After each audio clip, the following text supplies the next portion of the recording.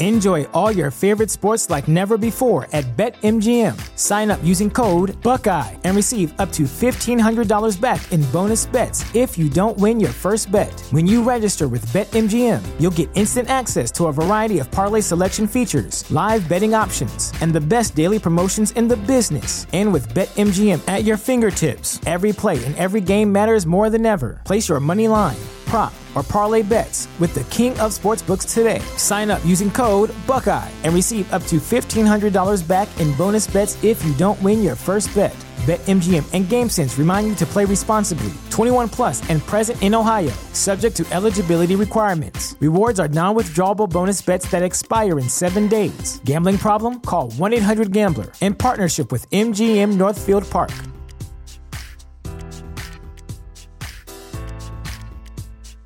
This is the place where Black is the main character, where we dive into something new like the latest season of Them, The Scare, and the award-winning American Fiction. Or add to the experience by buying or renting the biopic of a legend, Bob Marley, One Love. And add on channels like Paramount Plus and Stars to bask in nostalgia with Beverly Hills Cop and BMF. Explore Prime Video's culture-rated collection and enjoy old school greats and new school hits. Restrictions apply. See Amazon.com/Amazon Prime for details.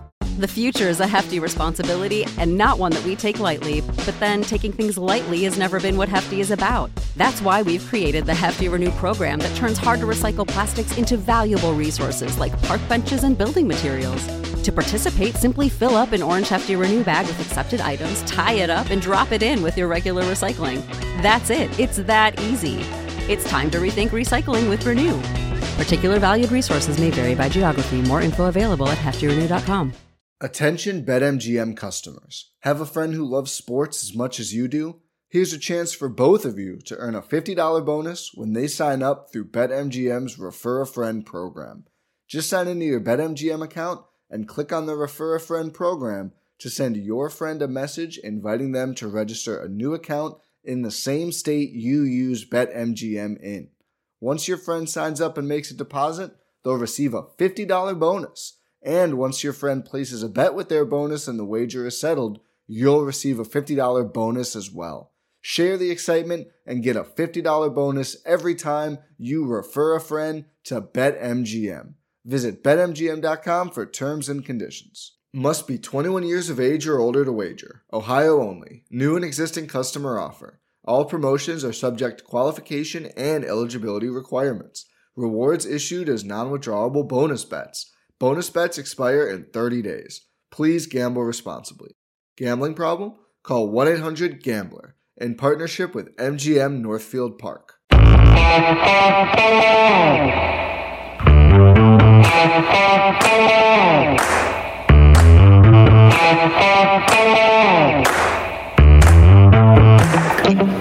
Hi, folks. Welcome to another episode of Film Study. This is Ken McCusick here to discuss day 3 of training camp today. Joining me, Ed Romeo of Local Boards. Ed, how you doing? I'm doing great. Good to be on. Always a pleasure to talk football with you. This is about your 4th time now being on the pod? I believe so. Okay, that's great. We had some good discussions about Miles Boykin and other stuff I remember in the past, and I always appreciate talking football with you. He's at K Brizzles on Twitter, if you want to follow him there. A lot of people know him just by his board handle, though, of Ed Romeo. Let's talk news today. A bunch of people missing practice. We'll go through that first. It's one of the hardest things to hear about camp, but Lamar Jackson, of course, and Gus Edwards both out with COVID, as we know. Marquise Brown missed another day, sidelined with what they think is a muscle injury. What Harbaugh has reported is that. Still does not think it is serious, but it's another day missed. Some others that are missed today, other than the long-term injuries, which are Stanley, Alaka, Breland, Boyle, Marshall, and James, where Ben Bredesen was out, and I did not hear a reason. And then Derek Wolfe was out, and Brandon Williams was out, both of whom may be veteran days off. Not 100% sure of those two, but probably more likely than not. All right. How about individual players? We usually have been doing this on an alternating format here. So, Ed, why don't you go first? Talk about a player or something that really stood out to you at camp today. So, the person that stood out to me today was Eli Wolf. I thought that he made a number of catches, and I was just surprised that he looked very fluid out there. And one thing I did notice that stood out to me is, like, when they kind of broke up to do some receiving, he went with Andrews and Oliver as opposed to going with the blocking tight end. So that kind of stood out to me also. That's interesting. So it is a very crowded group. I still think they have some trouble picking the last guys. Oliver's really looked the part to me. Physically, he's certainly quite a specimen. Wolf, probably a little less so.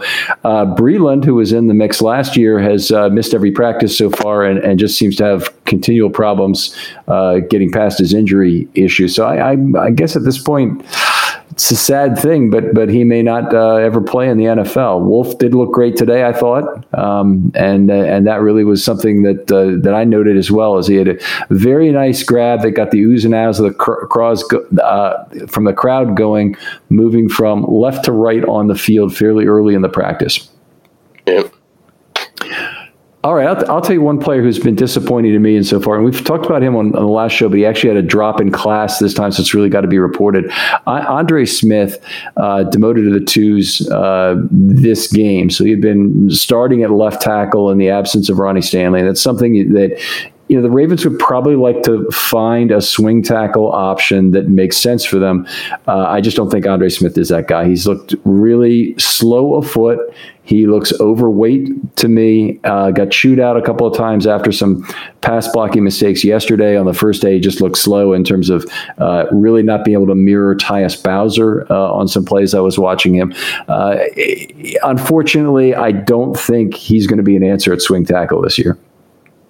Yeah, I was surprised when I read that he was with the first unit, and in the back of my mind, I think that in a pinch, they would go with Alejandro if it was like game, but I think they're trying to see who can do it. And I think today, I didn't get a good vantage point of that side of the line, but it looked like Phillips was there.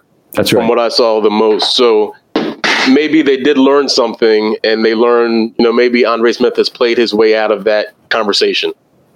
Yeah, that certainly could be the case. And I think you're right about Villanueva, that he would probably start the season there if Ronnie Stanley weren't available. But the responsibilities of right tackle, very different for the Ravens. At left tackle, they're different, but they're not as different. And because Villanueva has played left tackle all those years at Pittsburgh, I think they're more comfortable with him jumping in there. And as you say, they want to see who else can do it. And I think they also want to get him used to playing right tackle in the Ravens system and be able to jump in with the first game of the season, hopefully having Ronnie Stanley back. Oh, fingers double cross, fingers and toes. Wow. I think that's it for that. Another player? Somebody that stood out to me was Ardarius Washington. When he was, I hope it's Ardarius Washington, number 47. That's him. All right. So when they were in the kind of 11-on-11s toward the end, he made a number of plays. One, what looked like to me, it would have been a sack on the left side where he's either at strong safety or he was at nickelback, and he came in just on, maybe it was a read blitz or a called blitz, came in for what would have been a sack, I thought. And on the other side, there was a sweep to his side where he came up in the alley as the force player and kind of made them bounce the run. So that I was surprised to see, in general, I was surprised to see how good the defense was. And his plays kind of stood out to me as, wow, at first I thought it was a linebacker, and I was like, oh, wait, that's a little fella. Yeah. He's only 5'8". He certainly does make his presence felt. I thought he had been up and down the first 2 days of camp, but I agree with you today. He definitely stood out today, made some plays, and it is those things for the nickel role or potentially for a dime role in his case that are going to keep him on this team. He won't make it exclusively on special teams because the Ravens really demand something else also of their core special teams players. So it'll have to be he can play special teams and he can play nickel, or he can have some role in the dime, whether that's split on the back end, whether that's a guy up in the box, whatever it might be.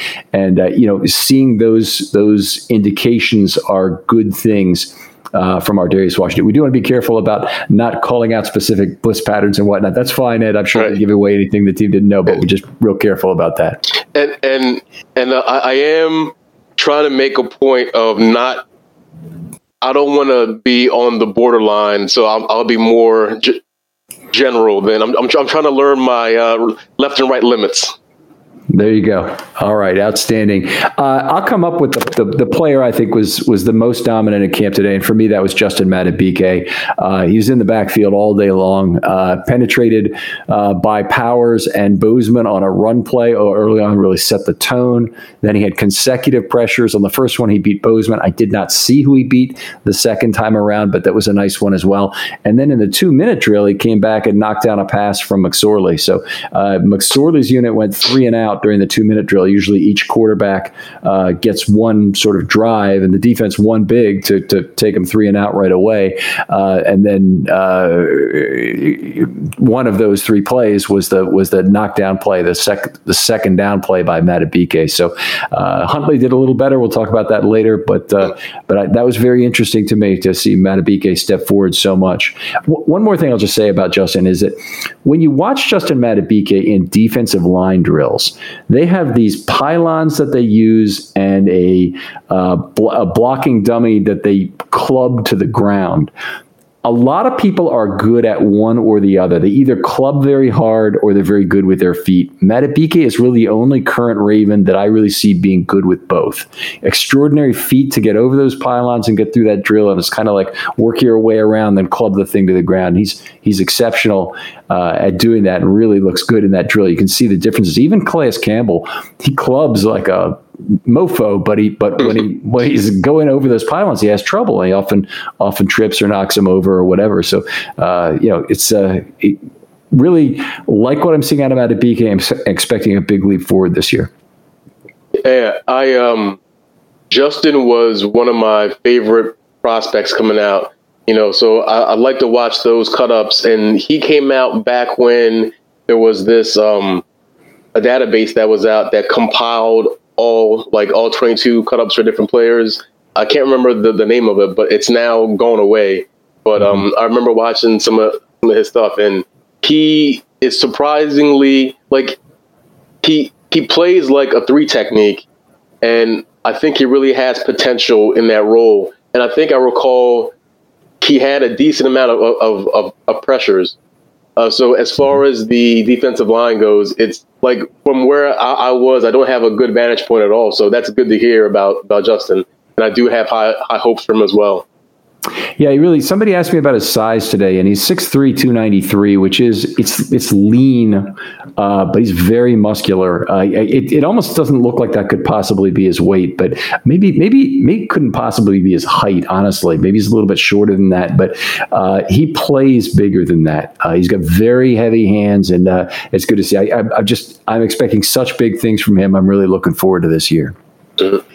I wanted to. I have a question for you about the D-line. Like, one of my concerns is that there isn't a lot of young talent coming up on the D-line, and it's like, and I think that Justin's going to be good in his own right, but I worry that what if he's the only one?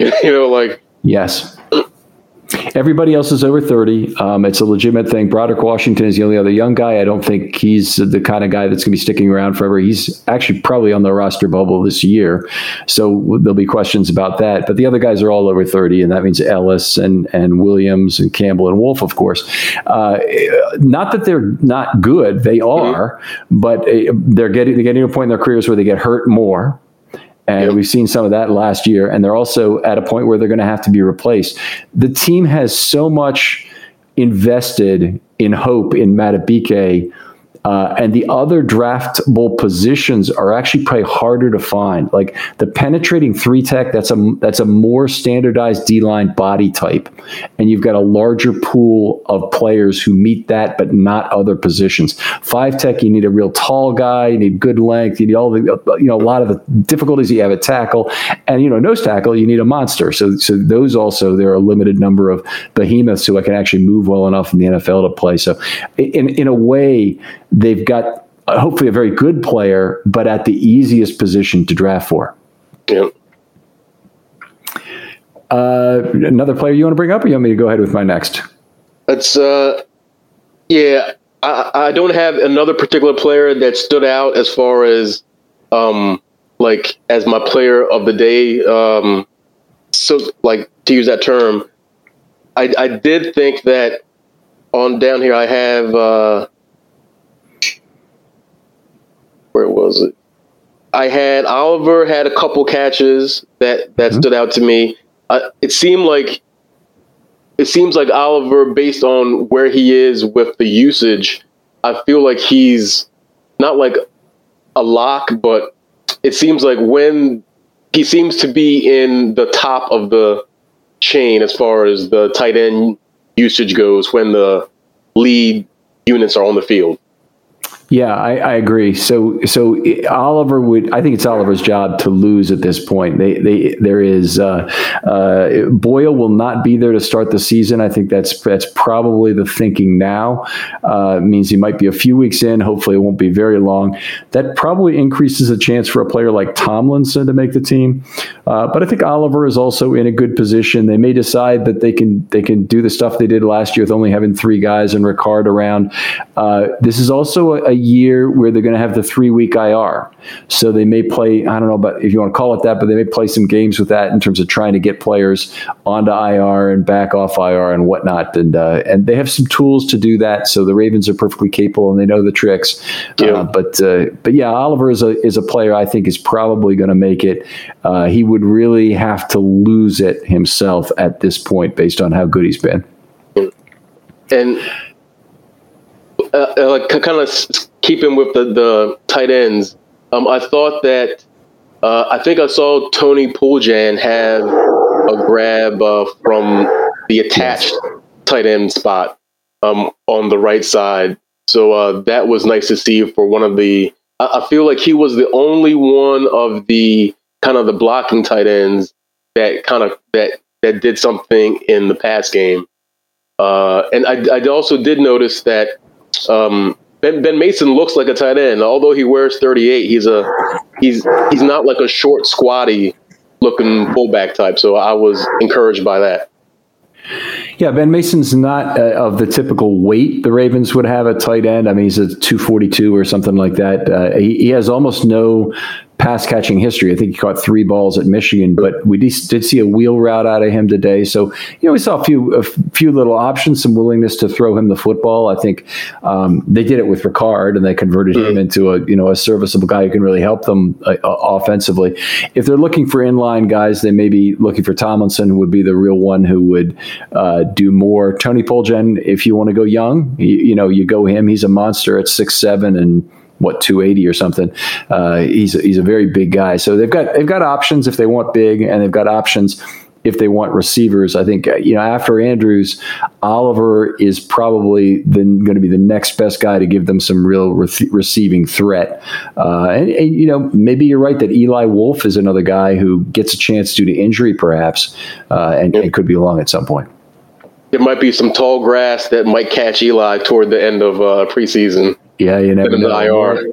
Amoria phlebitis is the Bart Simpson disease to get out of test taking. That's what I always call it.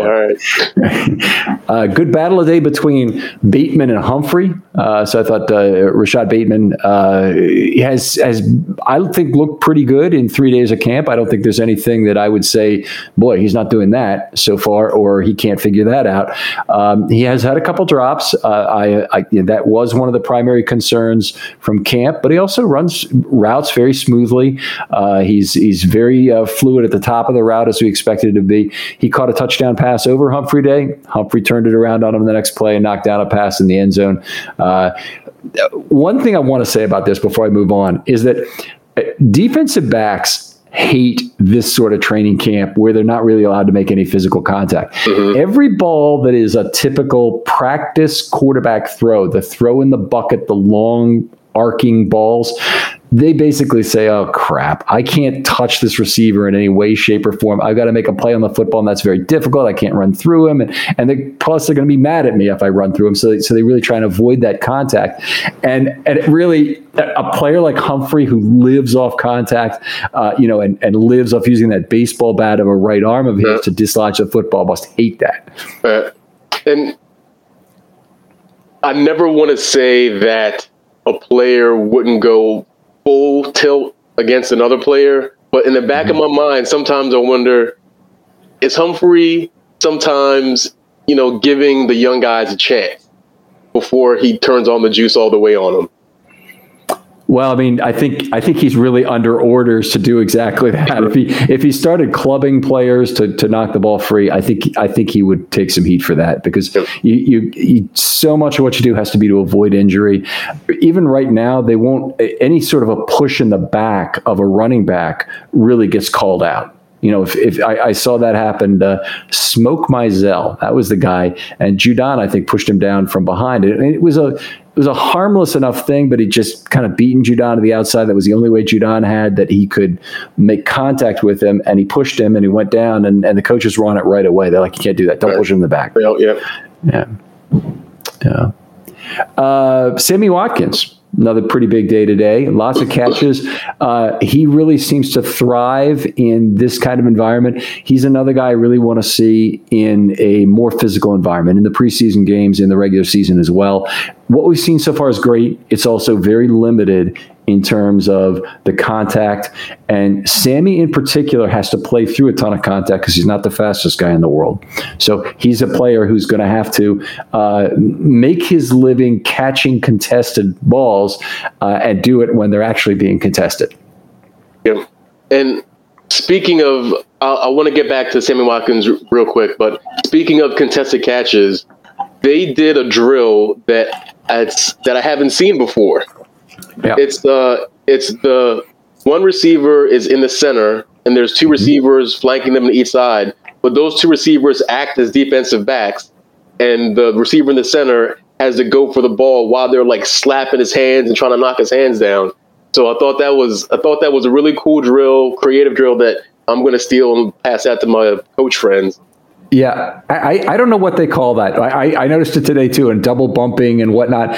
Keith Williams was getting involved in that. He really wanted to be a defender. But yeah, it's not a lot of catches in that drill. I actually recorded it early on in the session because one of the early drills marked. But 15 had a drop. First one was dropped by Bateman, but then he came back and made a catch. But there weren't a whole lot of catches. And then the catch of the group was James Prochet going up high between two defenders to bring a ball down. So, yeah, I love that drill. I had the same reaction to it that you did, and it's one of those only things you see at this point in camp, which isn't this kind of 7-on-7 backyardy football that is more contested to it. Right. And swinging that back to Watkins, I was surprised to see where, I'm not sure how far we can go talking about this, but I was surprised to see where he lined up. And Watkins looks better than I expected. This is my first day out at camp, so it was nice to see people live. And he looked better than I expected. So I saw him win in a couple routes. He had that one nice one. It was a corner out toward the on the right side, and I was like, "Oh, he still has some juice left in him." So I was pleasantly surprised by Watkins. And I do have a question for you. I wasn't there previously when Hollywood was there, and from what I was hearing about the reports, if based on how people look today, if Hollywood looked that much better, then I don't know. I feel like very bullish about this receiving group if Hollywood looked the way that he looked compared to what I saw today.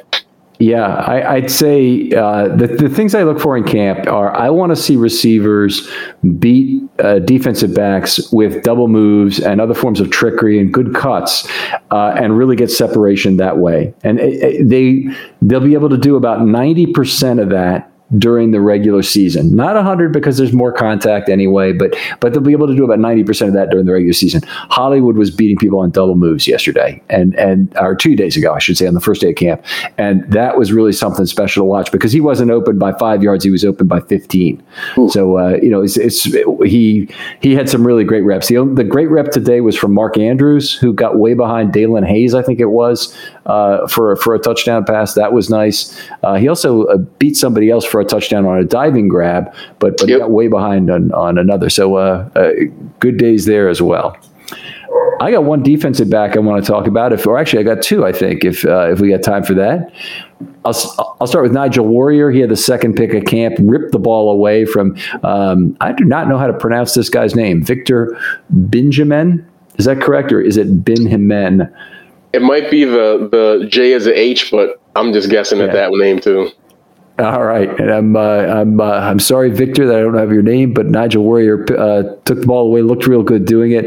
They've been moving him around a little bit. He got some time at corner, but I think he'll be more likely to make this team at safety. And if he does make the team, it'll be for special teams, but also be for what he can contribute to a dime package.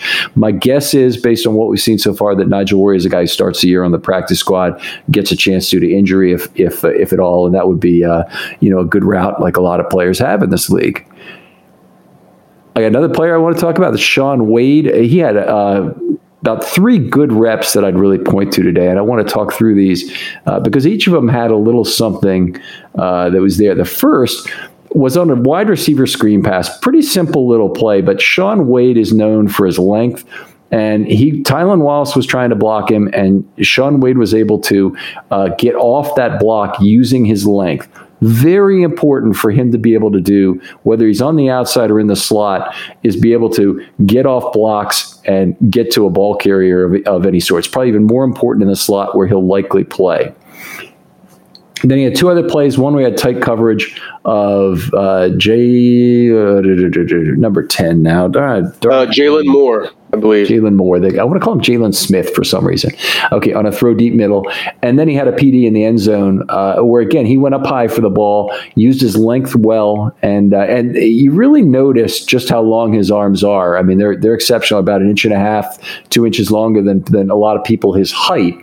And he'll be able to reach into the body much better. All the rules protect the receiver, but when a defensive back is close and the catch is contested, longer arms are a huge asset.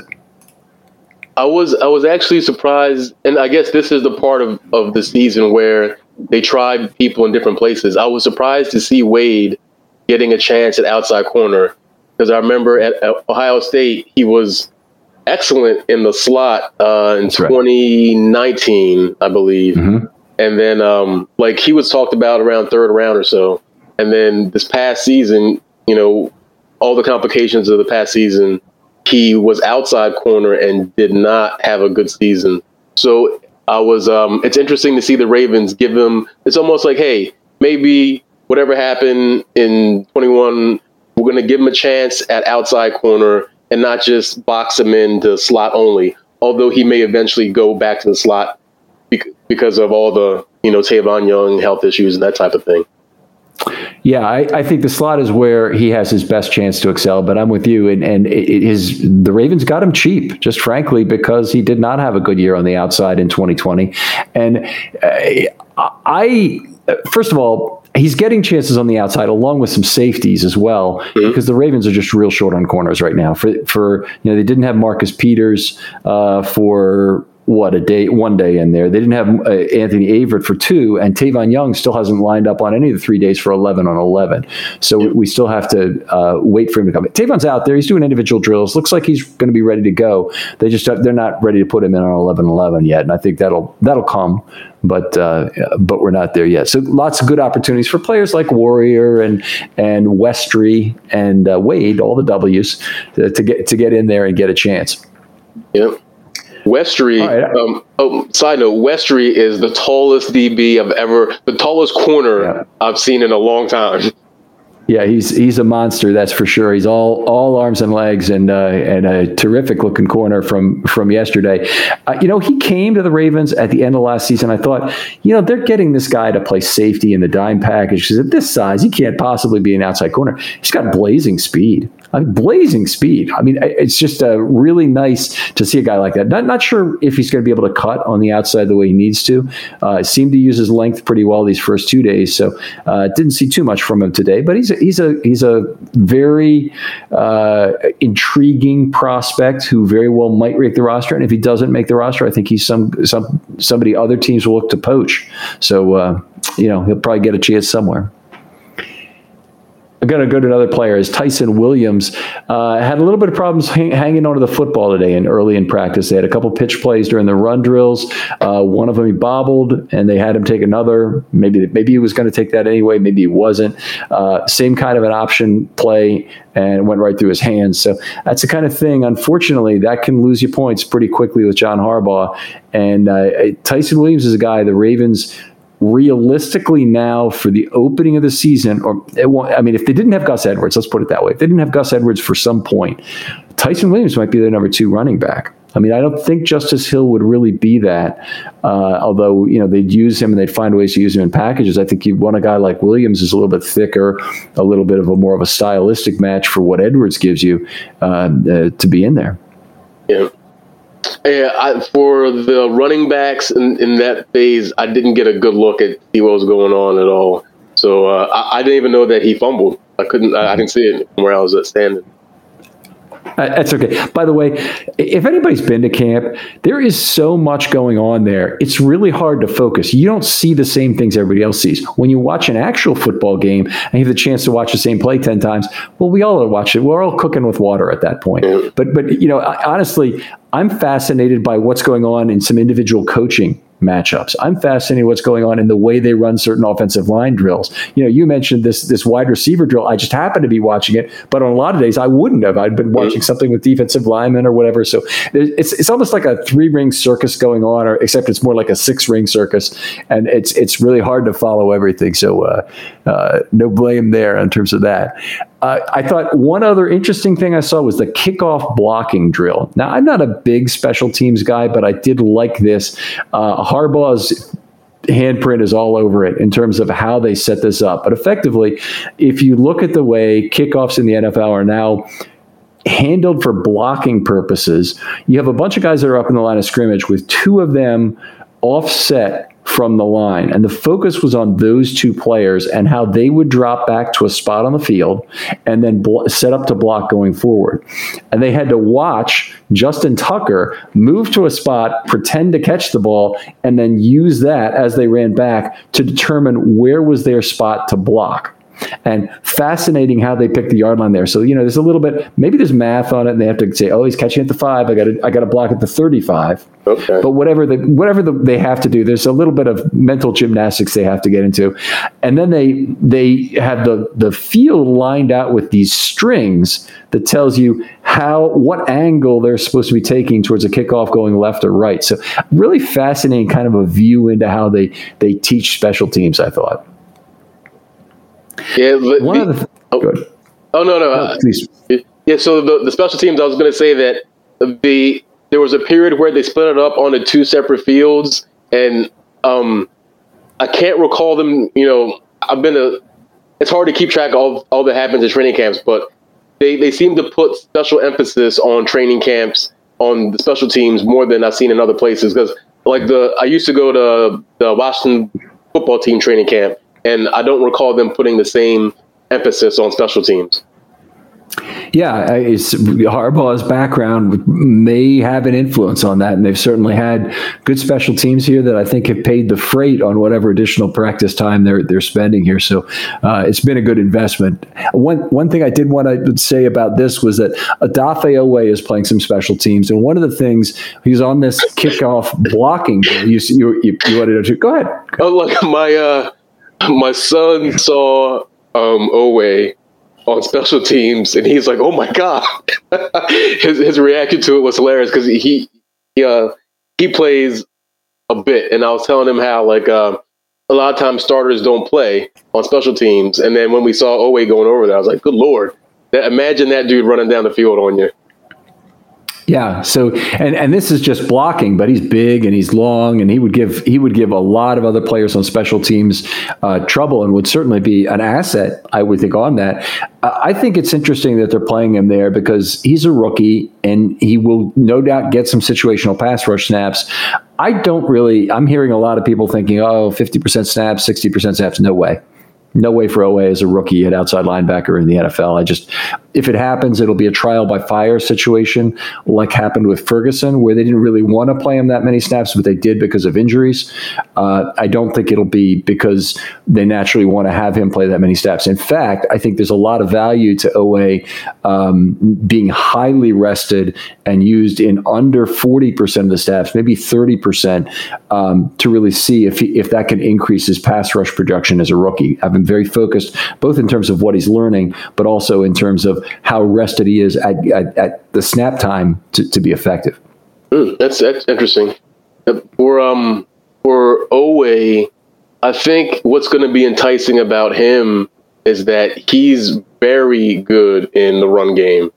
So I wonder if because the run game is something that Wink, all defensive coordinators care about that, but it's part of the reason why Ngakoue wasn't on the field toward the end, because he's a liability there. So I'm wondering if his strength in the run game may be enticing to get him on the field, more than expected. Yeah, I think that's a valid possibility. People need to not underestimate how difficult it is to play the run at the NFL level with more complex run schemes and the higher likelihood of a pass occurring on plays. So there's a lot of decision making that has to be done by NFL edge players that's really difficult. And a player like McPhee, who's very experienced with that, is to me the more natural guy that you want playing more rush snaps. Of course, McPhee snaps, we always have said, had to be handed out with an eyedropper. Seemingly, you're always concerned about what might happen. But he's the Ravens', I think, best rush linebacker right now in terms of run stopping, even with what we've seen from Oweh in college. I think what Oweh could give them is a lot of backside ability to pursue and not get beat on reverses. So if you have one guy who can kind of take that away all by himself, that's a really big deal. Yep. Yeah, so he's good there. I did want to say one more thing about Oweh in special teams, though. 3 separate times he was pulled over by the coach and given some barking at about how he should set up for a block and how he should do it. I don't take that as a bad sign at all. What that tells me is they really want him to work out in this specific role. They wouldn't bother. It's somebody else not even going to make the team. Don't even bother. I mean, just don't waste your breath. Need to get higher. That's enough. Kind of thing. But if with him, they're going, okay, plant your feet here, get your arms up like this. Do all of this? Extra coaching from T.J. Weist was going on out there, and I thought that's really a sign they want Odafe Oweh to be this kind of a special weapon on the kickoff return. Yeah, I can't think of the guy's name. I feel like there was a linebacker on Seattle that was like a field goal block. Like, I think he blocked 2 or 3 a year. Like, I think it's Seattle. But I mean, like, if he blocks 1, I mean, that's huge. Like that's a game changer. Mm-hmm. So and he could find a seam for a return man. That's really, but what I think they want from this. But his length is a huge weapon in exactly that. And once containment breaks down pretty quickly, if one lane breaks down, if 2 lanes next to each other break down, it's usually a touchdown. But if one guy really breaks down his assignment, isn't where he's supposed to be to slow the play down, you often lose it. And if Oweh can be that guy to break that seam, that'd be great. No bad snaps today for a second consecutive day. That's a good thing. You're only supposed to have about, probably 4/10 or 6/10 of a bad snap per day. But so we're not talking big gains relative to the 2 bad snaps on day 1. But it's nice to see that Bozeman is delivering the ball on target, and so are the other centers.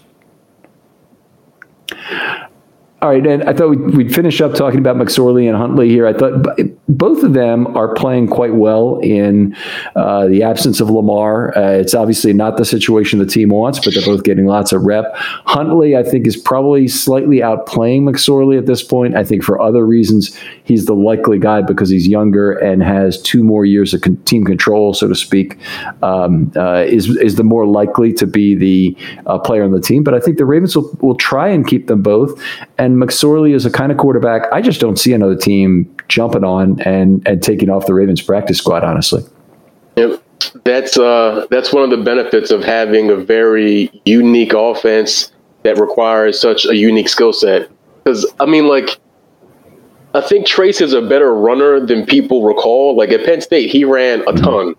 And there's not a lot of NFL offenses around, like, maybe 1 other team, 2 other teams that are looking for that type of thing, and it's not enough for them to like scoop them up. And I was I also think that Tyler has looked better. I feel like Tyler just seems a little bit smoother. I like his footwork better. He's crisp with it. He always ends up on a good wide base. So yeah, I mean, I'm not. I think it'll be interesting to see how the reps are split, because I feel like Trace kind of always comes out with the first unit and gets the first dibs there, and maybe we'll see a transition, or who knows how they'll do it. Yeah, I think at this point, I think you'd have to guess that first game coming up in 15 days now, we're going to see Huntley and McSorley only and not Jackson, given how limited the amount of time getting back to the field will be at that point for Lamar. So if that ends up being the case, then I think we would probably see McSorley first and then Huntley, and then I think in the second game we might see Huntley first and then McSorley off the bench, so that Huntley gets a chance against more of the number 1 kind of players, or number 2, at least early number 2 players from another team. And even though in the practices, like, the Trace gets the first dibs, Tyler does get his chance to go against the top defense also. So he's been good. So another great day of practice. Yes, please. So I did have a couple of things that I noticed that stood out to me. When the quarterbacks broke up for 7-on-7 for the passing scale, 2 of them did the regular passing scale that you would see, and then one of them would work only with the backs. And then they were doing different kind of like check down routes, routes over the middle, like Texas and China routes on that side. And I feel like sometimes you hear coach speak, oh, we're going to do this, oh, we're going to do that. And I feel like maybe they really are going to try to pass to the backs more this year. Yeah, that's a drill, obviously, and it's part of the multi-ring circus that I didn't really pay a lot of attention to. I did see the 2 quarterbacks were there on the far right side of field 3, and they were passing to 2 different groups who were running routes, which I think is realistically about as much as you can do on the width of a football field at one time. So you're saying like they had Kenji Bahar, or they had whoever else was not throwing of the 3 off on somewhere else? Yeah, so like they were on the field to the far side, I guess it would be the back almost, where most of the action took place. At some point, they had split the field in half, and then there will be 2 quarterbacks facing one direction, 1 quarterback facing another direction, and then it was only Trace and Tyler that worked with the backs, and then the other 3 would rotate at the other time. So it would be like Trace, and then the other 2, and then Tyler, then the other 2 would.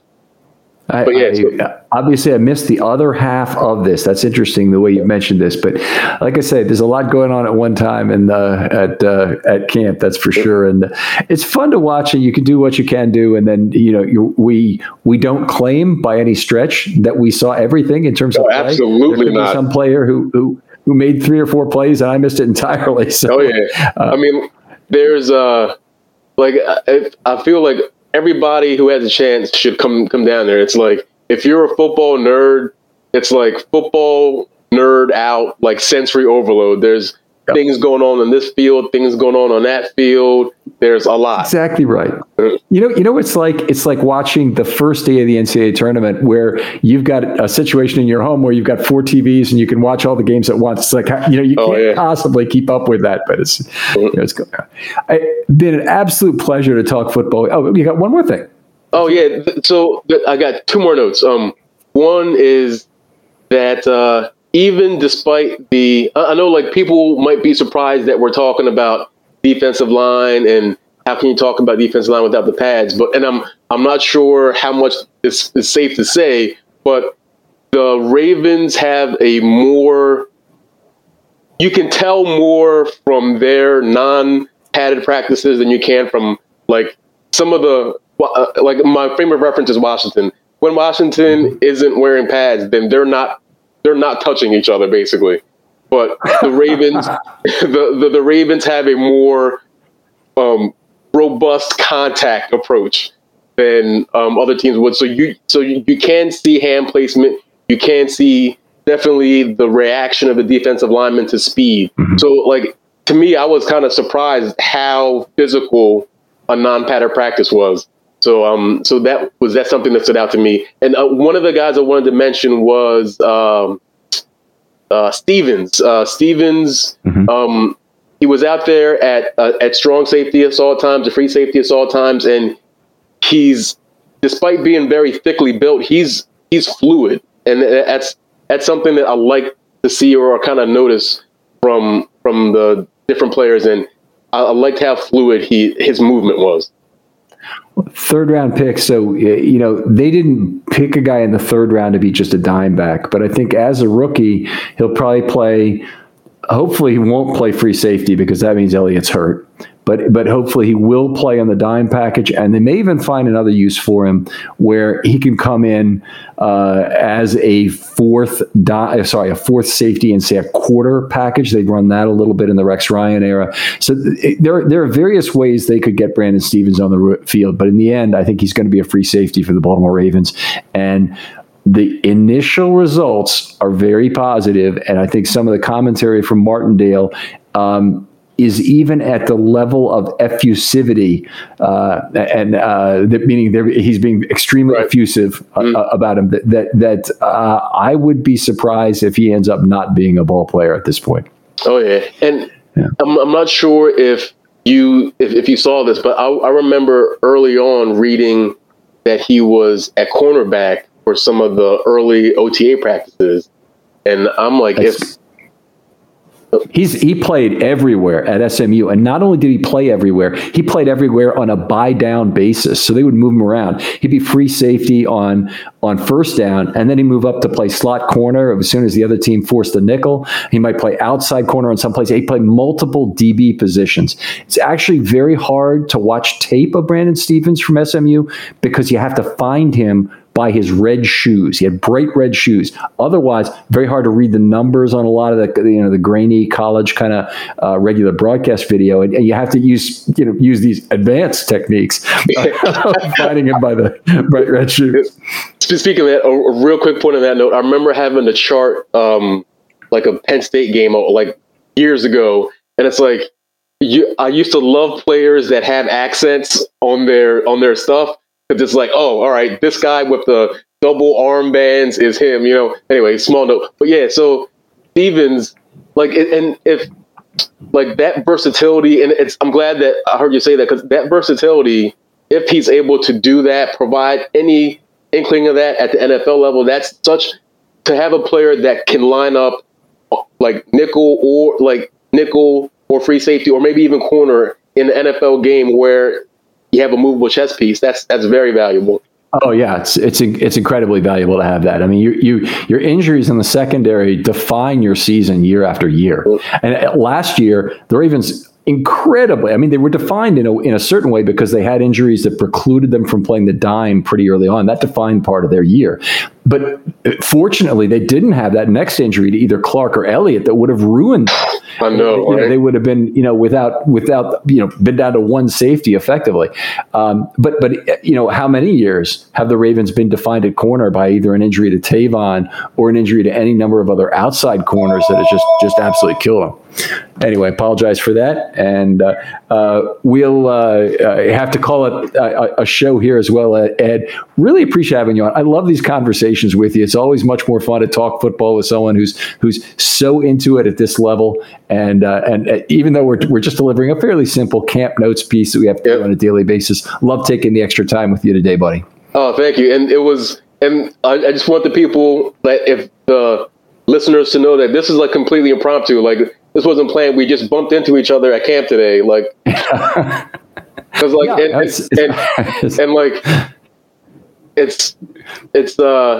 and even watching regular training camp is hard in general, right? But then, like, I had like my sons and my son's friend with me, so it's like, oh my God. And then for like, I want to give a quick plug to the training camp, because like there's all types of activities behind, and that saved me. Like, there was like a kid slide, there was food. So then after a while, they were like, they got bored of practice and went and were on the slides for an hour.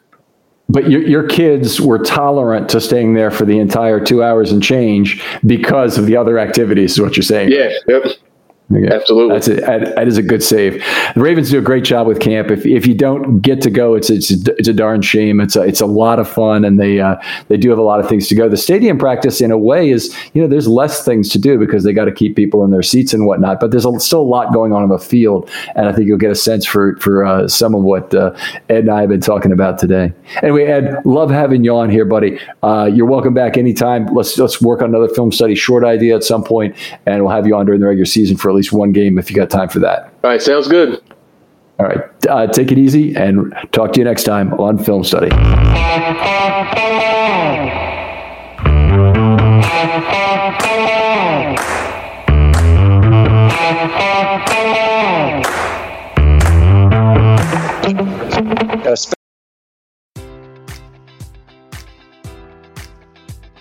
Enjoy all your favorite sports like never before at BetMGM. Sign up using code Buckeye and receive up to $1,500 back in bonus bets if you don't win your first bet. When you register with BetMGM, you'll get instant access to a variety of parlay selection features, live betting options, and the best daily promotions in the business. And with BetMGM at your fingertips, every play and every game matters more than ever. Place your money line, prop, or parlay bets with the king of sportsbooks today. Sign up using code Buckeye and receive up to $1,500 back in bonus bets if you don't win your first bet. BetMGM and GameSense remind you to play responsibly. 21 plus and present in Ohio, subject to eligibility requirements. Rewards are non-withdrawable bonus bets that expire in 7 days. Gambling problem? Call 1-800-GAMBLER. In partnership with MGM Northfield Park.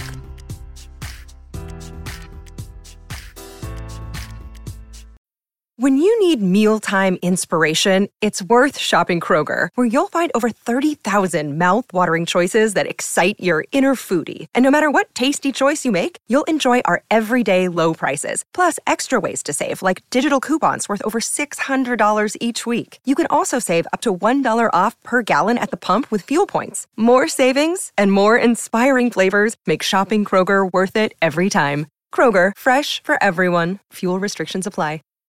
When you need mealtime inspiration, it's worth shopping Kroger, where you'll find over 30,000 mouth-watering choices that excite your inner foodie. And no matter what tasty choice you make, you'll enjoy our everyday low prices, plus extra ways to save, like digital coupons worth over $600 each week. You can also save up to $1 off per gallon at the pump with fuel points. More savings and more inspiring flavors make shopping Kroger worth it every time. Kroger, fresh for everyone. Fuel restrictions apply.